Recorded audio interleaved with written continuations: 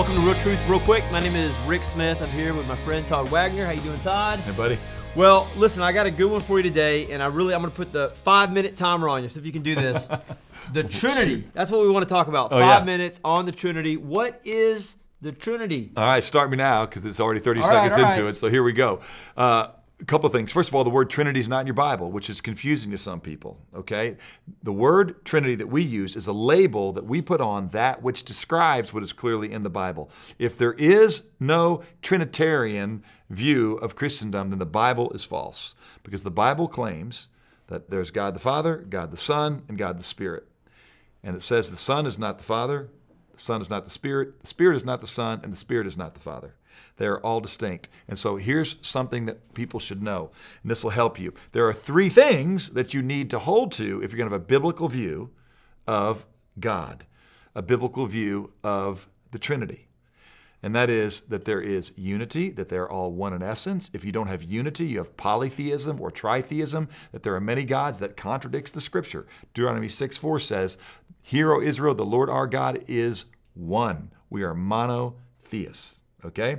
We believe there's one God. By the way, it's not a contradiction to say there is one God who reveals himself in 3 persons. It's a contradiction to say there's 3 persons who are one person. The Bible doesn't teach that. Okay? It teaches not just unity, but distinction. If you don't have distinction, you have modalism, which gets to one of the more common errors that sometimes teachers use to try and explain the Trinity to other people. They'll use silly analogies like Neapolitan ice cream. There's strawberry, chocolate, and vanilla, though it's one block. It depends on where you're digging in, okay, that what you get. Or most famously, I think, people use water, okay, 2 parts hydrogen, oxygen.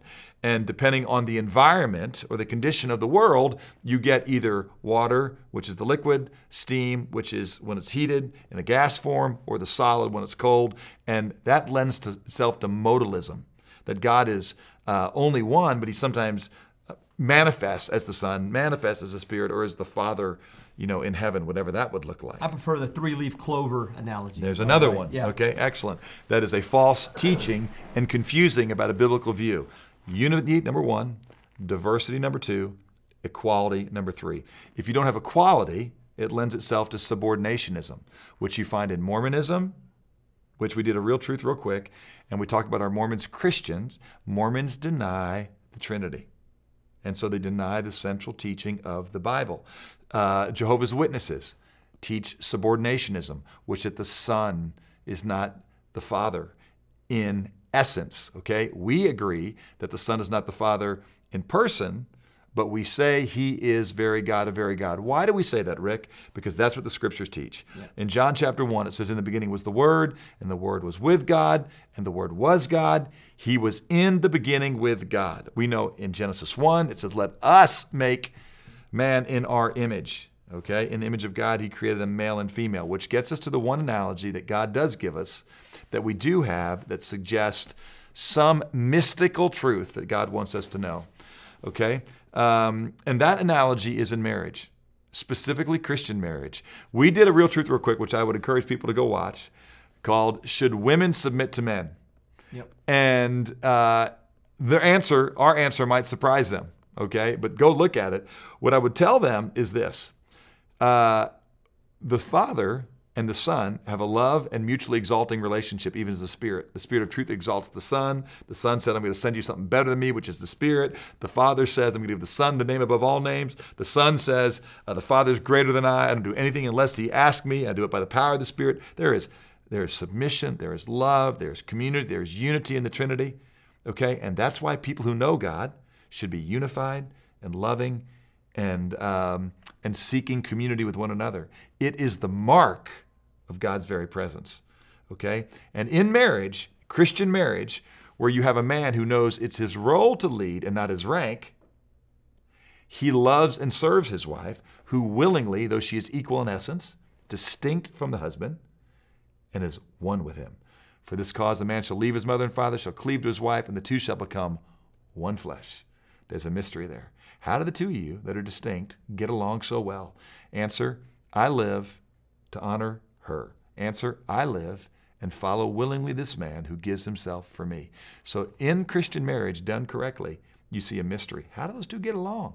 Answer, by the enabling of the Spirit, as man is reconciled to God through his Son, so the Spirit of the Father can dwell in us and we can be at peace, even as God has eternally been at peace with himself. Awesome. As we close, I got to ask you one question. Yeah. Can you be a Christian and deny the Trinity, not believe in the Trinity? Yeah, no, because it's a core essential of the faith. It is part of the faith once and for all delivered to the saints.